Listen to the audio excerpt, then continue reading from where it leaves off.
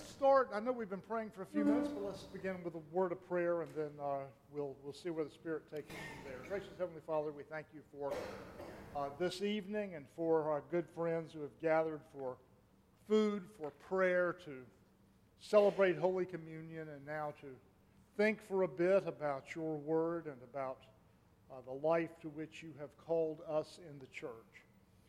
Be with us, Lord. Use my lips. Speak through them, Lord. Use all of our minds, Lord, to think about these things together. And then, Lord, we pray that before we're finished tonight, you might set our hearts on fire with love for you. Amen. I woke up this morning to really sad news. The world has felt a little bit colder today.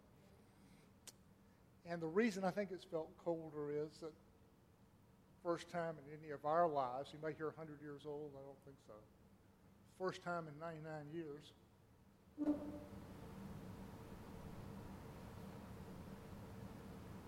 Billy Graham's not here praying for us. Excuse me. I went to see Billy Graham when I was 16 years old.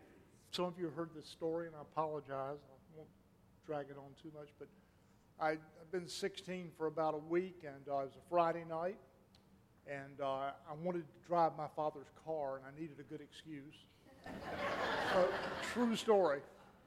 It was a brand shiny new, one of those big Oldsmobile 98s. You remember those things?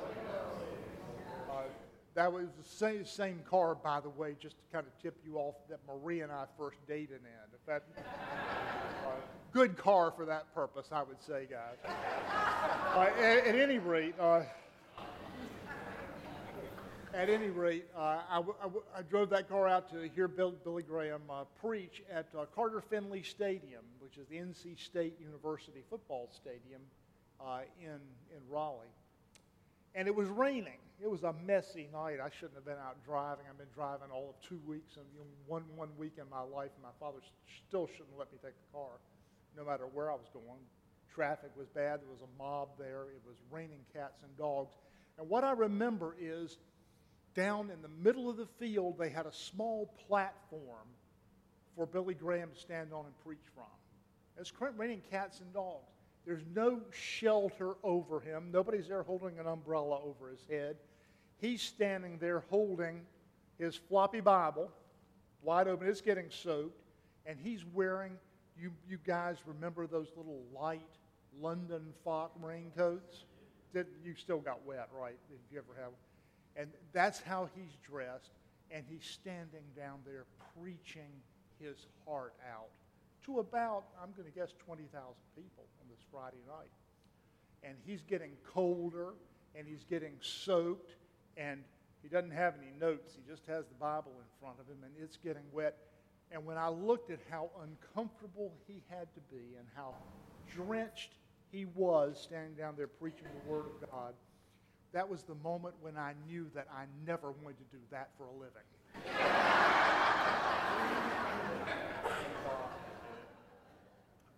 But I still remember what went on after he finished preaching. They played the song. You all know, you probably sing it better. Just as I am without one plea except that Jesus died for me. You know, they're playing it, and I'm there. All this is new to me now. I don't know what's going on around me. I'm just there. I'm in the audience. But I see, a person here, get up to go down to the field and stand in the mud around Billy's platform. And I see then 10 and 20 and then 30 and 40 and a couple of hundred going. And pretty soon there must have been 10,000 people down there assembled around the platform with Billy Graham, who was going to pray for them and ask Jesus to enter their hearts and claim their lives. And I've never forgotten that night. I can tell you what Billy Graham preached, too. I don't remember the exact words, but every sermon he ever preached was the same. What Billy Graham did, and it's brilliant, and if the preachers in our church were doing it, we'd be growing like Topsy. He talked about the need and the brokenness and the anxiety and the poverty and the sinfulness, not afraid to use the word sin, of our lives. And then he talked about how that need, poverty, brokenness, and sin would be answered in the person of Jesus Christ. That was his sermon. Does it work? And somehow, Billy Graham was able to touch that soft spot, even in the heart of a 16-year-old who just wanted to drive his daddy's car, that made a difference. And I couldn't tell you his exact words, as I say, but I remember the sermon and I remember the moment. And I didn't go down to the field. That was a little bit much to ask of a 16-year-old unaccustomed to that style of worship and sitting there by himself. But I think in my heart I did go down to the field that night, and it was an important event in my life, my young life as a Christian. And so today, when I heard that he was dead, it's made a difference to me. World, at least for a little while, just a little bit lonelier, a little bit colder. But I'll tell you this. My theory is that when as faithful and devout and wonderful a man as he dies, he wakes up in the next moment in the presence of the Lord. And I'm sure that's where he is at this moment. And you and I are in luck. He's praying for us right now. How about that? I want to talk to you tonight a little bit about Lent. It strikes me that having Billy Graham die today is a real mark of Lent for us. We're giving up the world's greatest preacher.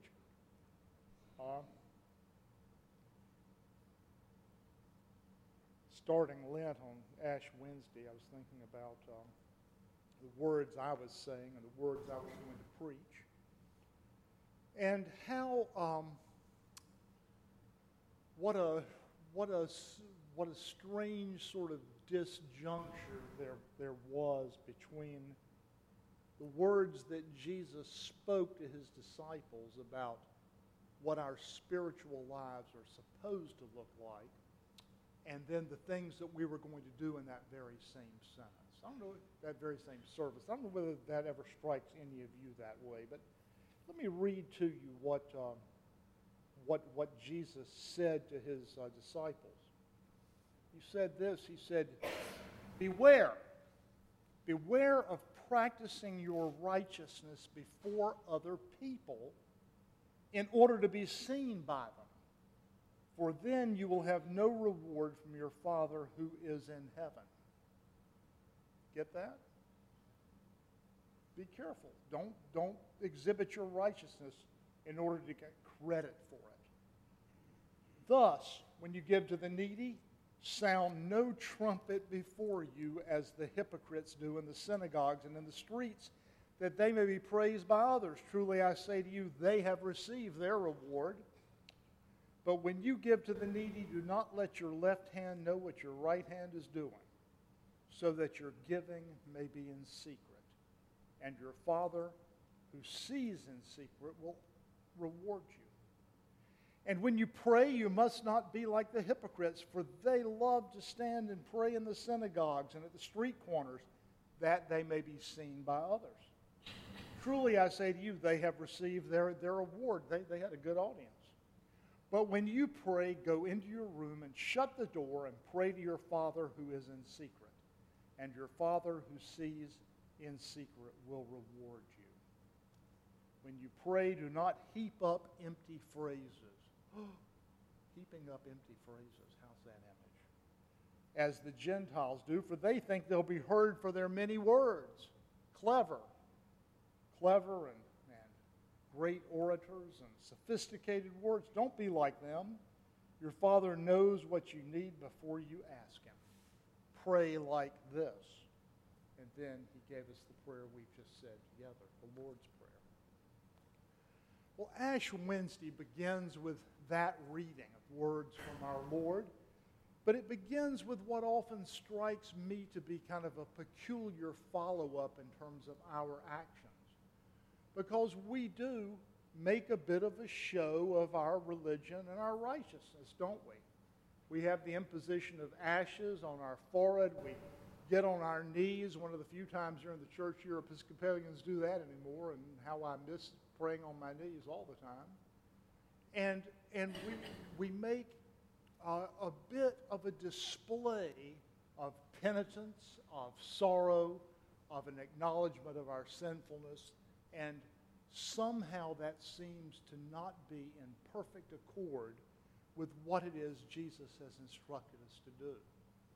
Now, before we end tonight, I want to come around full circle and try to reconcile it all for you.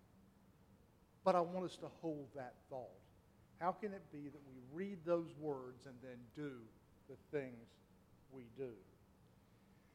Ash Wednesday, this whole celebration of the season of Lent, probably started sometime in the 7th century, very medieval practices. And it started not with a simple service on Ash Wednesday and 40 days and nights of giving up chocolate or alcohol or cigarettes or whatever people are giving up this year.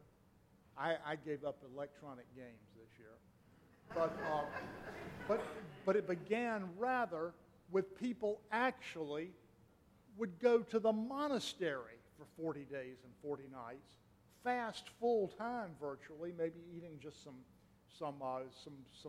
scraps of bread and tepid water and maybe a little gruel, and saying prayers constantly through those 40 days in order to get their lives right and their souls together for the Easter celebration that was coming. Now, part of what was at work in that celebration of Lent in the medieval church had to do with being restored and regaining favor with the church and to get right in the eyes of their bishop. Remember, bishops had a lot more power in those days. Over time, though, Ash Wednesday and Lent have evolved into what we see today, almost universal practice, at least among liturgical churches. And I think others, I've seen a few, not many Baptist churches, but Methodists and Lutherans, Lutherans, yes, and Presbyterians I've seen are celebrating Ash Wednesday and Lent now. We no longer put on sackcloth and ashes or move to a monastery, but we give up donuts and and electronic games, and we stop saying Alleluia for the season, and we say prayers in order to attempt to get our hearts right with the Lord in anticipation of the Easter celebration. My feeling about Lent is that there still sort of hangs over Lent a kind of darkness, maybe a little bit of gloom that seems a little bit medieval to me.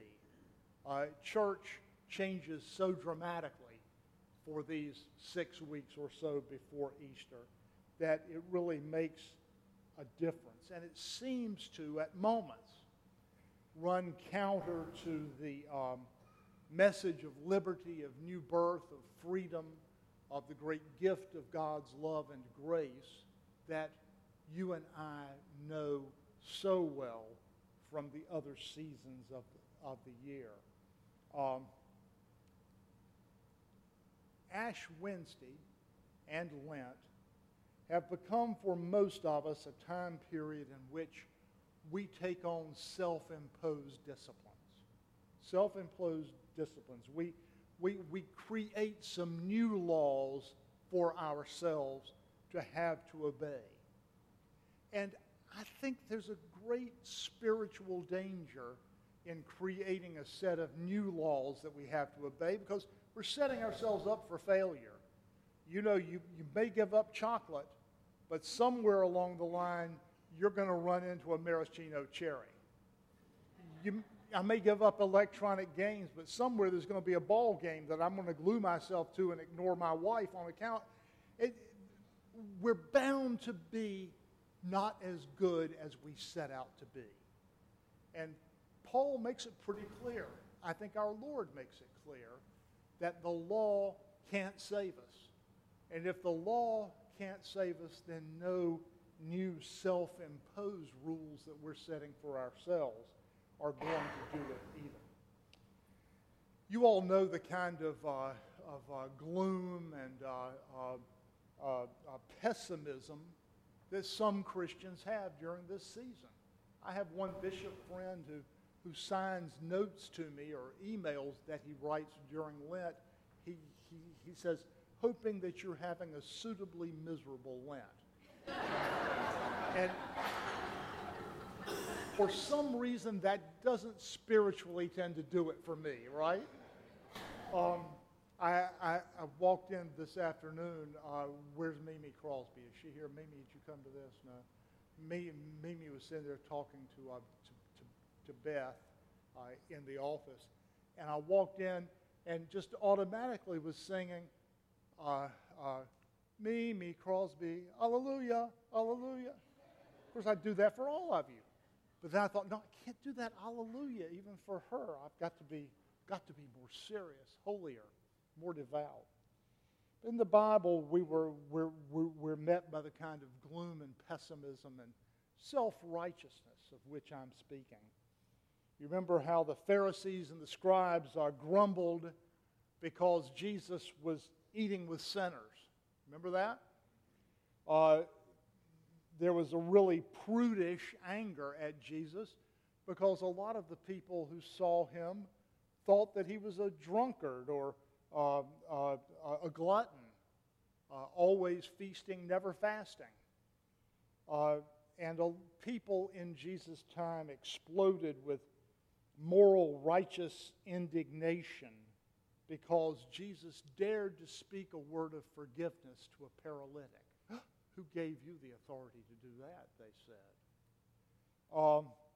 Remember the joylessness and the self-righteousness of the Pharisee's prayer as he thanked God that he wasn't like the sinner in the back of the synagogue. You know, Lord, I thank you that I'm not like that man. And then there's one of my favorites, always the complaining of those recruited to go into the fields to work, who left early in the day. They're complaining because those who were hired later in the day got paid just the same. And there is perhaps one of the greatest scenes in all of literature, certainly of Scripture, in which the unhappy brother is staring through the window as a feast is prepared for his straying brother now come home, and how he whined to their father, "You never gave me a kid so I could throw a party for my friends." Right? Those are the kinds of attitudes, those are the kinds of reality of an attempt to earn righteousness that has the real potential to make each of us into angry, grudge-filled complainers. There is a very fine, I think, and an easily slipped across line between being sanctified, between getting the essence of the season and attempting to do those things that the season was designed to do, and becoming sullen, unhappy, and even depressed. A church full of people, and I've seen a few churches like this, a church full of, this one's not, by the way. I haven't encountered anyone not smiling and laughing tonight. I was delighted to see brownies being passed around after supper, too. But there are churches which are full of people who think they can earn God's favor by taking on a super serious attitude during Lent, and who think that depriving themselves for the next 40 days of alcohol or sweets or meat or whatever is going to get them to heaven a little bit earlier. If your church is like that, if you are like that, then inevitably life for you is going to be a life of mournfulness and depression. St. Matthew, quoting Jesus, is reminding us that the repentance to which we are called is not an exercise of piety in order to get right with God. That we have God's grace already. We know God's love. We know His forgiveness, His grace, His mercy, because He's chosen to give it to us as a free gift and not because of anything we're going to earn. Likewise, that the Lenten season isn't just an opportunity to display that rightness before others. I remember when my son, Gus, who's now 35 years old, I guess, had just gone through confirmation class. We were in Charleston, South Carolina, St. James Church, James Island. And this particular Sunday, Ed Salmon, our bishop, had come and had confirmed Gus. And Gus and I must have been in the fall, because the Sunday afternoon we were sitting watching a football game. Must have been fall. And a commercial came on the television for Jenny Craig. Anybody know what Jenny Craig is? It's why am I the only one raising my hand? But Jenny Craig is a diet thing, like Nutrisysm. You buy their food, you eat only their food, the way they have it portioned out, and you get to be thin, right? Jenny Craig's advertising hook that fall, and why they showed this during a football game, I don't know, but the theme of the commercial was, "You deserve to be thin for your wedding." That was the theme of the commercial. And so my son and I are sitting there together on the sofa. We're watching the Giants and the Redskins. This commercial comes on, and the cheery woman's voice says, "You deserve to be thin for your wedding." And Gus Howard, just out of his confirmation class, a good student, leapt off the sofa, stood in the middle of the floor, and spoke back to the television and said, "No, you don't deserve to be thin for your wedding. You deserve to burn in hell. But by the grace of God, you may be thin for your wedding."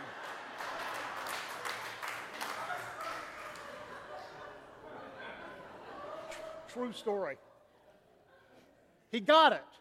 The free gift of God, not something you earn. Now, do you begin to see what the deeper meaning of Lent might be for us and where the pitfalls are for us?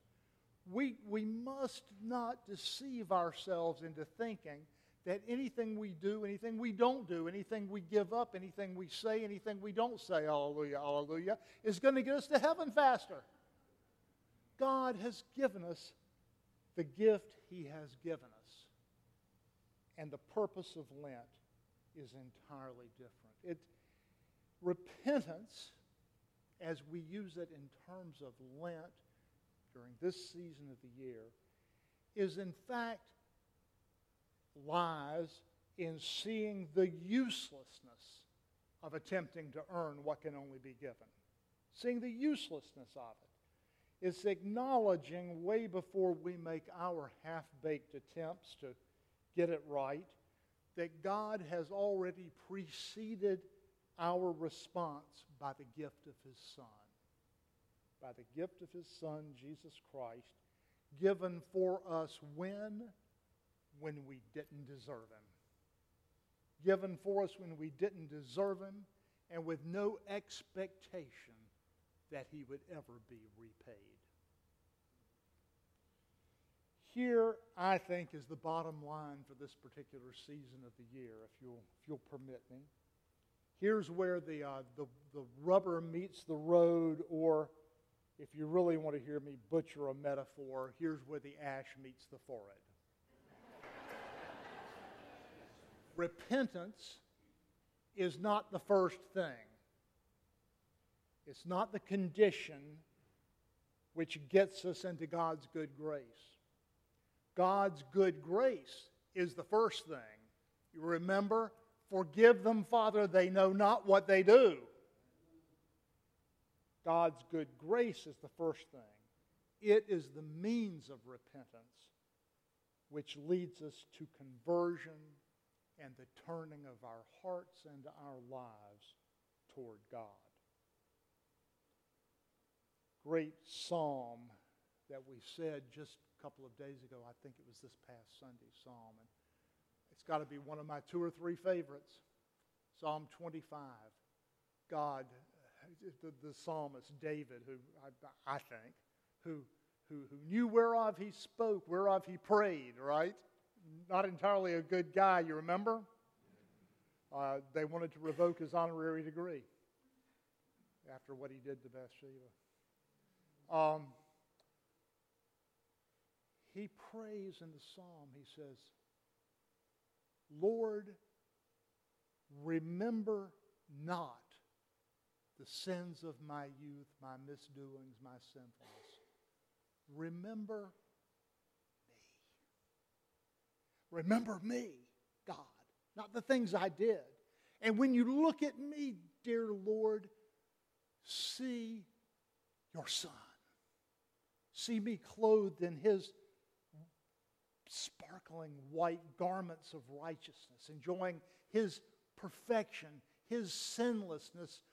And Lord, for that moment, when you see me and when you judge me, impute His goodness, His righteousness, His sinlessness to me.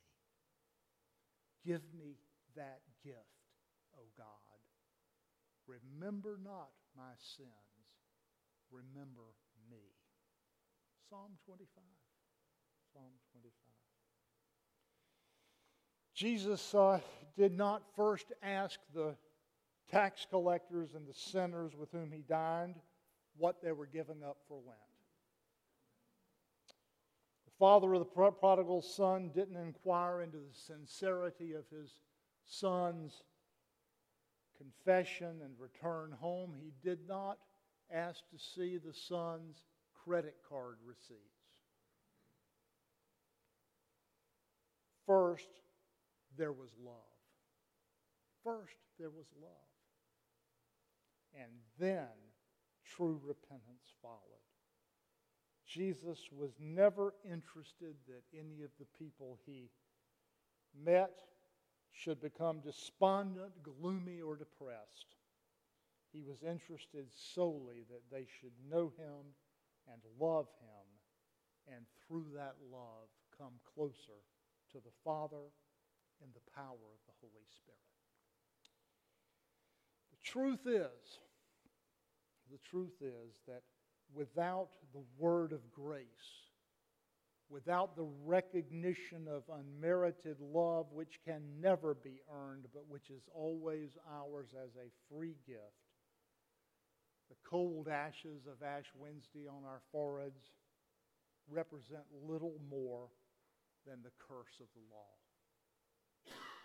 But if we remember the message of grace, we remember the love of God, we remember the gift of Jesus Christ given for us, never to be repaid, never to be earned, never to be merited. If we remember that, then the Lenten season becomes like the opening of a sort of hard shell that's grown around this crustacean self that I am inside. Removing that hard shell and revealing a heart, vulnerable, hurting, broken, sinful, needy, revealing that heart in order that God's touch might enter through the opening in the shell, touch us, heal us, and win that heart for Himself. That's what the Lenten season is about. Revealing our true selves to ourselves. Revealing our true selves to ourselves in order that God may touch the deepest pain that we know. That's what Billy Graham did when he preached. First part of every sermon, pulling back the shell, revealing the need, the pain, the anger, the angst, the worry, the brokenness, the despair, revealing it all, the sickness, the grief, the death, and the fear of death, revealing it and opening the shells of thousands and then hundreds of thousands, then millions of people, so that as he preached, God might reach in and touch and heal and transform.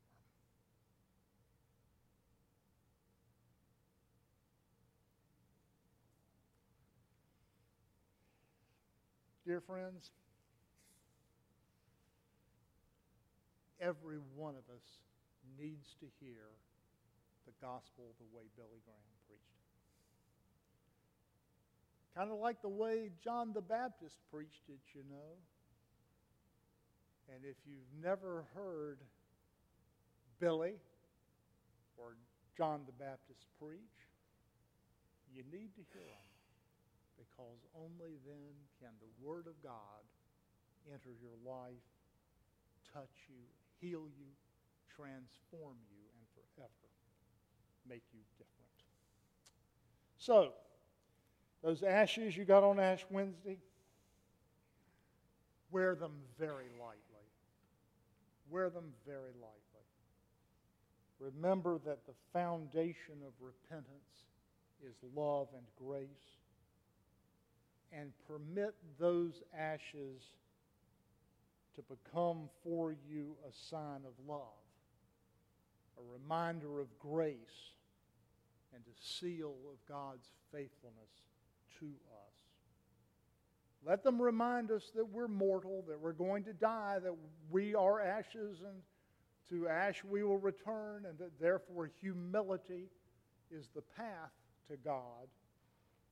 But remember, too, that when it's all said and done, the important part of that day and of this season is not going to be the dark smudge on your forehead, but the smile on your face and the joy of God's love in your hearts. Amen. Dear friends, if you have a comment about that or a question, a personal testimony, I'm glad to hear it all. Yes, ma'am.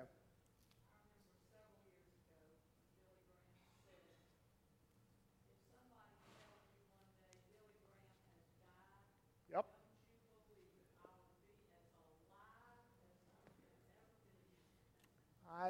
Let me tell you the first thing I did this morning when I saw that Billy Graham had died. I went to the computer, and that's when I saw the little.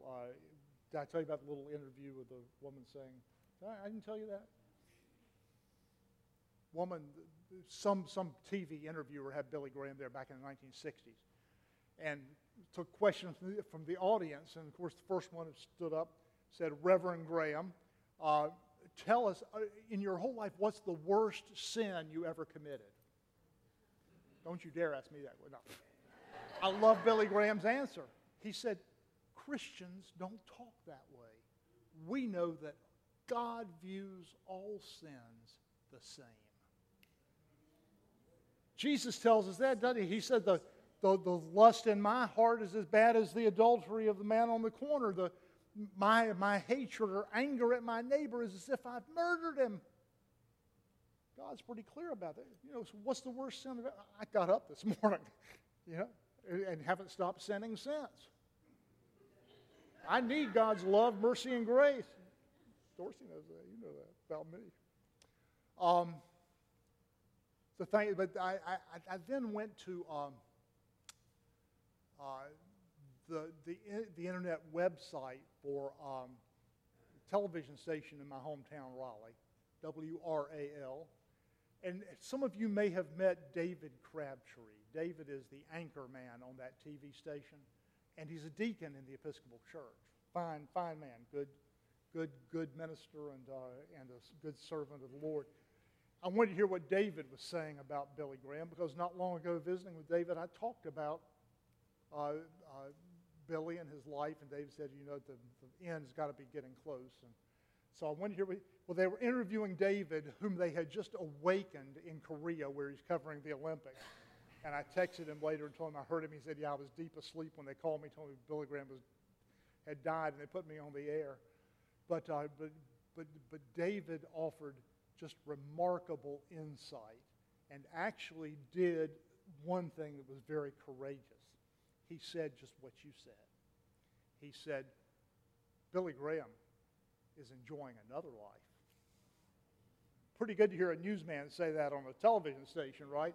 He's enjoying another life. He's not in pain now. He's whole. He's happy. He's with Ruth. All is well with Billy Graham.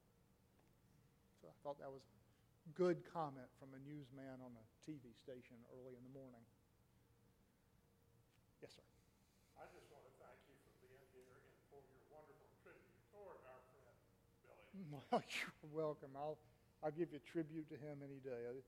The real tribute is to the Son of God who died for us. That's the real, because that's what Graham spent his life engraving upon our hearts. The love, the mercy, the grace, the forgiveness of God in Jesus Christ. That's the real tribute that we bring this day, and hopefully through this season. Great to be with you all. Thank you so much. God bless you. And Joe, you've got a marvelous flock here. I want to put in one a little commercial announcement. This is a growing group. This group is much larger than it was last year when I was here for the same event. And I know your parish is growing, and I thank you for that. I commend you for that. And the wonderful things you're doing to bring more and more people to know and love God in Jesus Christ are wonderful. And you warm my heart as you do that. Thank you so much.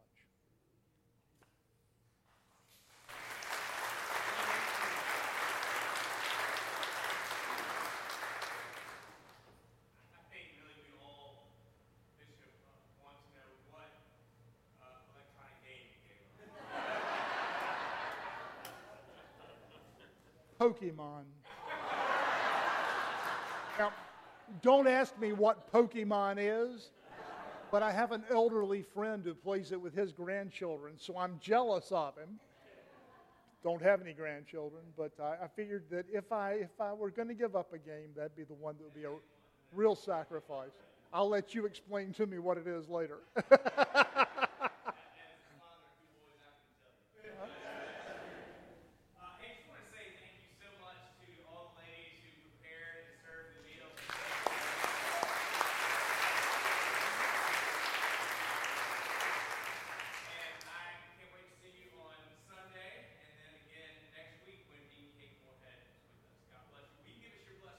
I would be honored. Thank you very much. Why don't we all stand for a minute?